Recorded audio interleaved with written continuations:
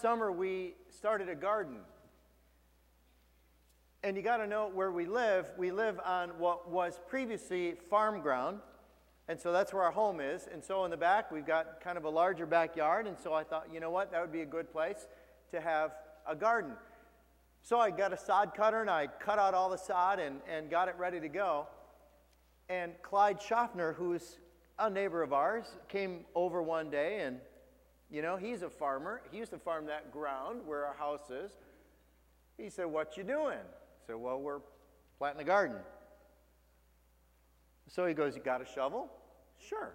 So I got a shovel, gave it to him. We walked over to that place that I was going to put that garden in, and he just digs down, scoops it up, and goes, "You sure you want to put a garden here?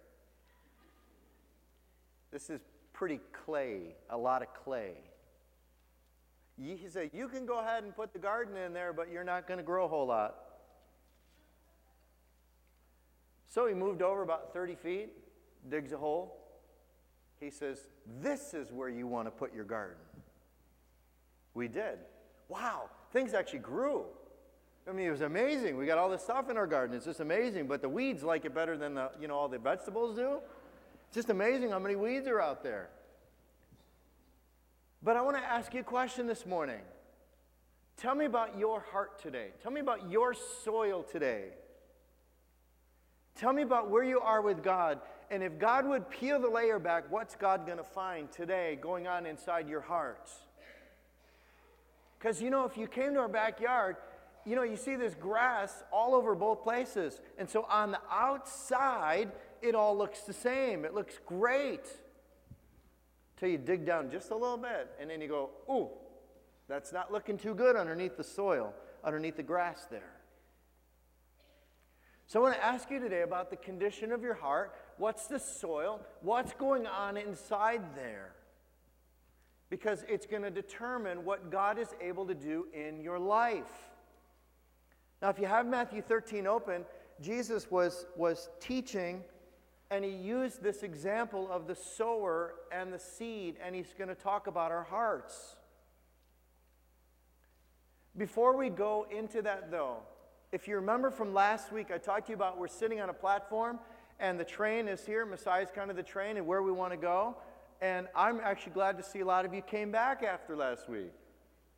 I don't know if you're on the train yet or not about where we're headed, but we're going to add to what we did last week so that not only you have a better idea of where we're going, but now it's going to start to get a little bit personal. Because now we're going to start talking about your involvement in this and what God's doing in your heart and what God wants to do in your life on behalf of others. Because last week we talked about reaching one more life with Jesus, but it starts with us. But this time it's not about us. This week isn't about us. This is about others. And how do we reach others? How do we do that? Well, let's take this example from Matthew chapter 13. We'll start right at verse 1. That same day, Jesus went out of the house and sat by the lake. Such large crowds gathered around him that he got into a boat and he sat in it while all the people stood on the shore. Then he told them many things in parables, saying, "A farmer went out to sow his seed. As he was scattering the seed, some fell along the path, and the birds came and ate it up. Some fell on rocky places where it didn't have much soil. It sprang up quickly because the soil was shallow. But when the sun came up, the plants were scorched, and they withered because they had no root. Other seed fell among the thorns, which grew up and choked the plants. Still other seed fell on good soil, where it produced a crop, 100, 60, or 30 times what was sown." Now, what I want you to ask you today is think about your heart for just a moment. What kind of soil would you say that your heart is today? And Jesus explains the different soils in Matthew 13. Look at verse 18. "Listen then to what the parable of the sower means. When anyone hears the message about the kingdom and does not understand it, the evil one comes and snatches away what was sown in his heart. This is the seed sown along the path." Each and every week, one of the reasons why we have you open up your Bibles is we want you to see it with your own eyes. We want you to be able to read it and say, is this really what it says? Is this what God is saying? So that you can most easily understand what God is saying to you because God is going to take that seed of His Word and He puts it in your heart. But it's more dependent not upon the seed. This is the seed. It's dependent upon the soil that it's going into. How's your heart doing today? How's the soil of your heart doing today? Did you come ready for worship? Were you fighting? Has it been a really bad week or maybe a really great week? Is your heart worshiping this morning? Does your heart sometimes feel like it's rocky? It's just kind of on like a path, and maybe you're here, but your heart's not here. Second one, verse 20. The one who received the seed that fell in rocky places is the person who hears the word and at once receives it with joy. But since he has no root, he lasts only a short time. When trouble or persecution comes quickly because of the word, he quickly falls away. Sometimes in life, we go through trials, don't we? Sometimes we wonder if God is really there. You ever been there? You ever wonder what you're going through and say, wait a minute, God, I'm a believer, I'm a follower in Christ. Why are all these bad things happening? And sometimes when those bad things happen, we say there can't be a God. Have you ever heard this? How can there be a God with all the suffering going on in the world? You ever hear that? And that's when a lot of people say, I'm not going to follow. If that's how God is, I'm not going to follow anymore. But God wants to work our soil. He wants to work in your hearts. Don't give up on God, even when hard times come. Because there's reasons for those things. Verse 3, or the next verse. Verse 22. The one who received the seed that fell among the thorns is the man who hears the word, but the worries, there it is, the worries of this life and the deceitfulness of wealth choke it, making it unfruitful. How many of you have ever worried before? Yeah, probably everybody, right? And when you stop and think about it, what does God tell us to do? Instead of worry, to give it over to God. God's up all night. You don't have to be. God hears when you pray. God knows the future. And oftentimes we worry about things that never happen. And God wants us to pay more attention to what's going on in here and hand it over. And then the next one is fairly simple. Look down at verse 23. But the one who received the seed that fell on good soil is the person who hears the word and understands it. He produces a crop yielding 100, 60, or 30 times what was sown. See, it's amazing when our hearts are ready for the message of God, then God takes His word and puts it into our heart, and it automatically, there's nothing that you have to do. You don't have to make it do it. It just grows. It just produces in our lives. And it's more important that we think and we ponder and we pray about the condition of our heart. And we keep our hearts soft and pliable, that it doesn't become rigid. It's kind of like this. Let me give an example. In Isaiah, 3 times in Isaiah, God talks about Himself being the potter and you and I are the clay.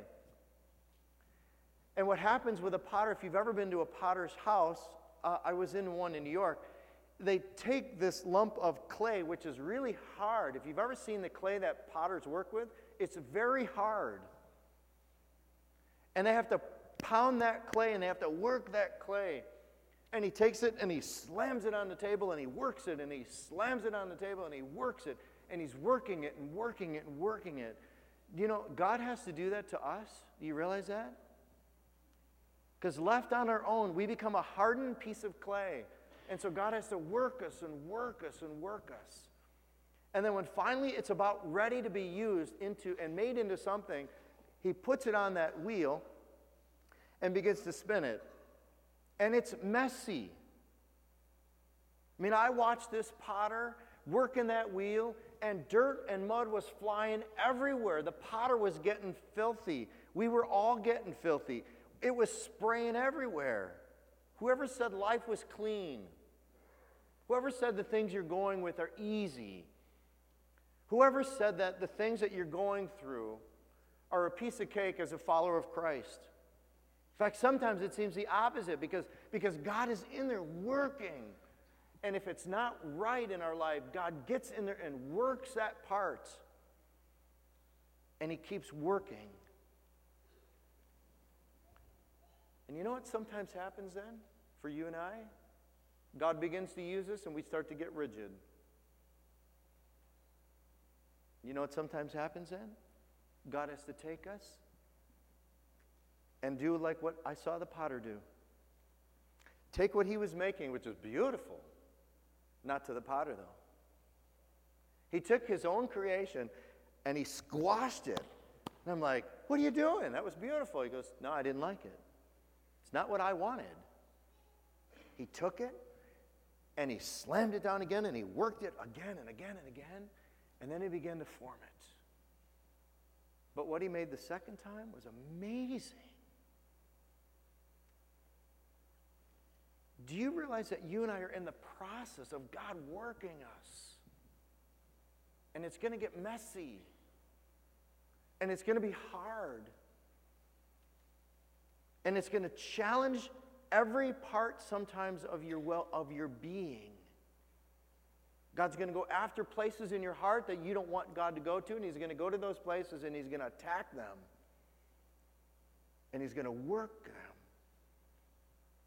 But it's so that God can use us then for what he wants. Now, what is it that God's calling us to do? See, this is where, let's go back to what is God calling us to do as a church? Look at that mission. Look at the statement you have on that half sheet. Read the first one with me. Our mission is reaching one more life with Jesus. Except God can't do that until you're ready. God can't use you until you're ready. And so it has to start with us, that God has to work our hearts. And then God is able to use us for others. Now, when it comes time to using us for others, here's the strategy. By creating environments for life transformation. Now, I want to go back to the soil analogy for a minute.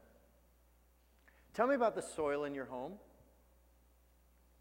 Because you realize your home is the first environment that you are part of. You live in a home, doesn't matter what age you are, you live in a home. Doesn't matter if you're a child or if you're an adult, it doesn't matter. You're in an environment in your home. Tell me about the soil of your home. Is it an environment where people can grow? Is it an environment that God is present all the time?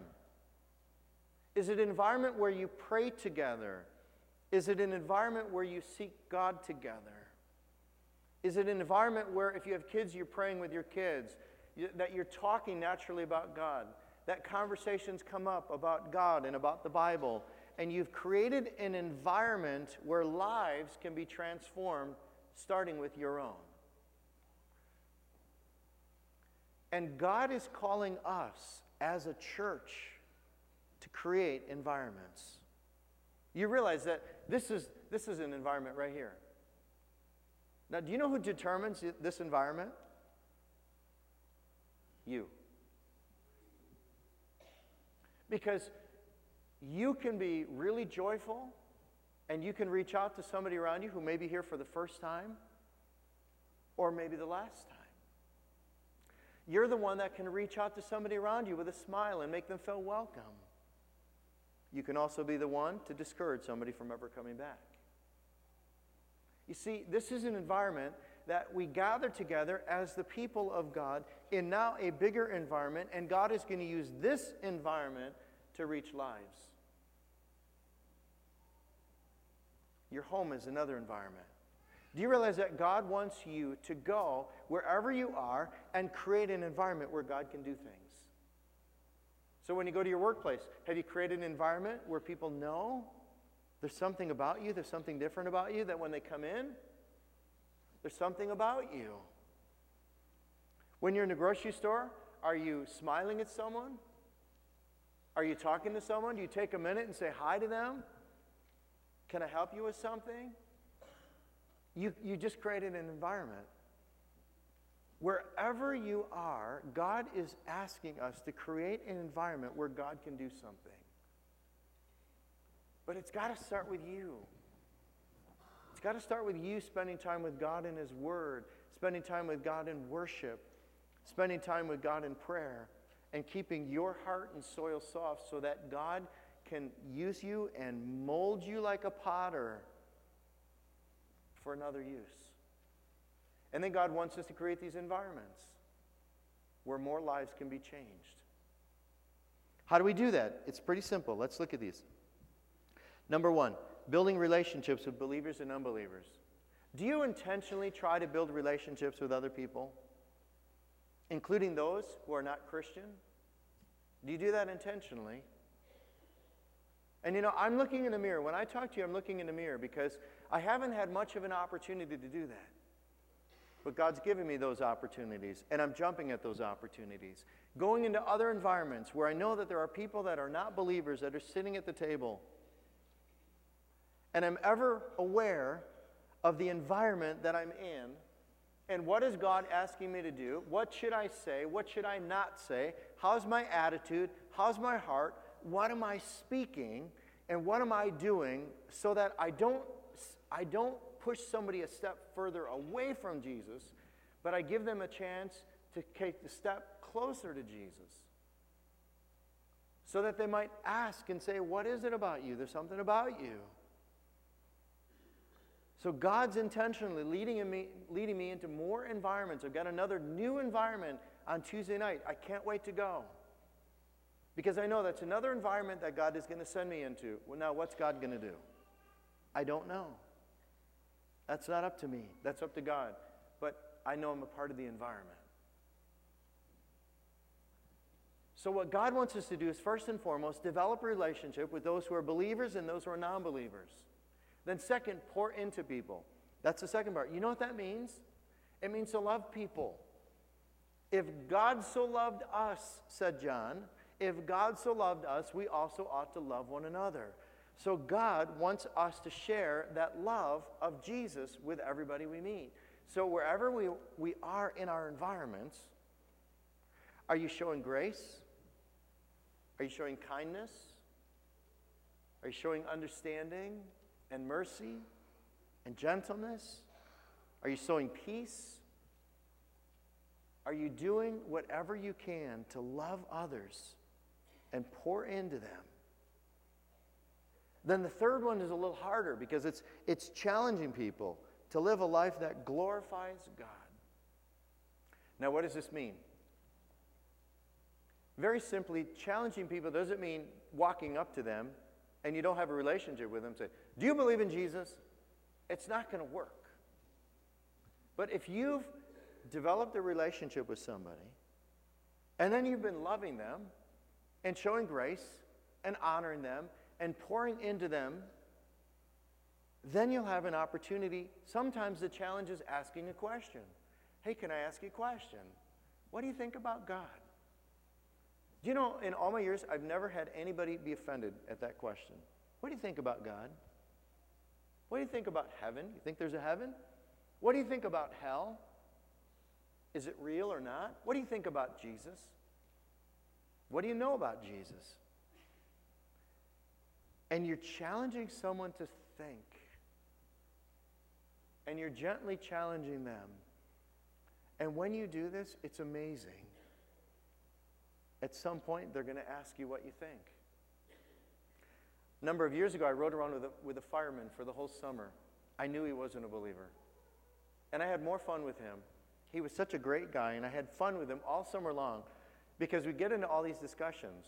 And it was a funny thing because we were on a delivery truck, and the two of us were driving around, and we were notorious for getting lost. Because we'd start these discussions, and before the discussion was over, one of us would go, do you know where we are? No. I think we're supposed to get off about 10 miles ago. And we were always lost because we were talking. And I would ask him, what do you think about God? Do you really believe in creation or not? Is evolution true? Is creation true? Is the Bible true? Bible not? What do you think? And you know what? All summer long, it was so funny. He never asked me what I thought. He never did. That's okay. About 10 weeks of doing this together, finally he said, "What do you think about God?" Do you know what was amazing? I knew what to say because he had told me all the things he thought. You see, that was an environment that God created. And it was like soil. Just be patient. Be patient. And then eventually that opportunity comes. And then you need to be ready and just say, "God, may my heart be ready so that when that person's ready, I can share." And I don't know to this day if he's a believer in Christ. I don't know. But I know that the soil was ready. And the seed was planted. And God says that his word is like the rain that comes down from heaven. It'll never return void. Friends, I want you to think about your environments for a moment. What are you creating as environments? In your home? In your workplace? What are the environments that you are in that God is calling you to create? And why? I mean, just let's stop and answer the why. Why would we do this? Because behind me is that cross that reminds us every single week we're together of how much God loves you. He would give up his comfort. He would give up heaven. He would give up his glory, his honor. And in place, he would be spit upon. He would be whipped. He would be beaten. He would be mocked. He'd be ridiculed. Eventually be crucified. For one reason. You. And then God gives us his word. And challenges us in that word to prepare our hearts and to work the soil of our hearts so that God's word can permeate in our lives. But then remember, it's not about us. It's not about us. Once we're in this relationship with Jesus, God calls us then to begin reaching out to others. And the best way to do it is to create an environment where relationships are developed, where we're pouring into people and then challenging them. And after that, we let God be God and do what God wants to do. Friends, you need to know this is where the train is going. And we're going to continue to seek new environments where lives can be transformed. This meeting that we have today, we have a meeting coming up at about 12:15. This is a congregational meeting. I want you to be there. I'm going to present to you a brand new opportunity that God's laying in our lap. It's a brand new opportunity to create an environment on Main Street where lives can be transformed in a way that's new and in a way that's going to reach kids for Christ. Let's pray. Lord, as we think about what you've done for us, we're a little overwhelmed because you love us so much. I can't even comprehend, God, how much you love us. But I want to say thank you. God, you continue to change my heart, and I thank you for that. And I pray that the soil of my heart would always be moist and ready, that the soil of my heart would be ready for whatever it is that you want. I pray that our hearts would be ready, God, so that the word of God, your word, would plant in our hearts and our souls and might produce whatever it is that you want us to do. And then God, you've put us into all these environments, and we just pray that you would help us to be noticeable, noticing the environment that you're putting us into, so that we might develop those relationships, pour into people, and challenge people. Why? Because we want them to know you, Jesus. and to have eternal life with you in heaven. In Jesus' name we pray, and all of God's people said, amen.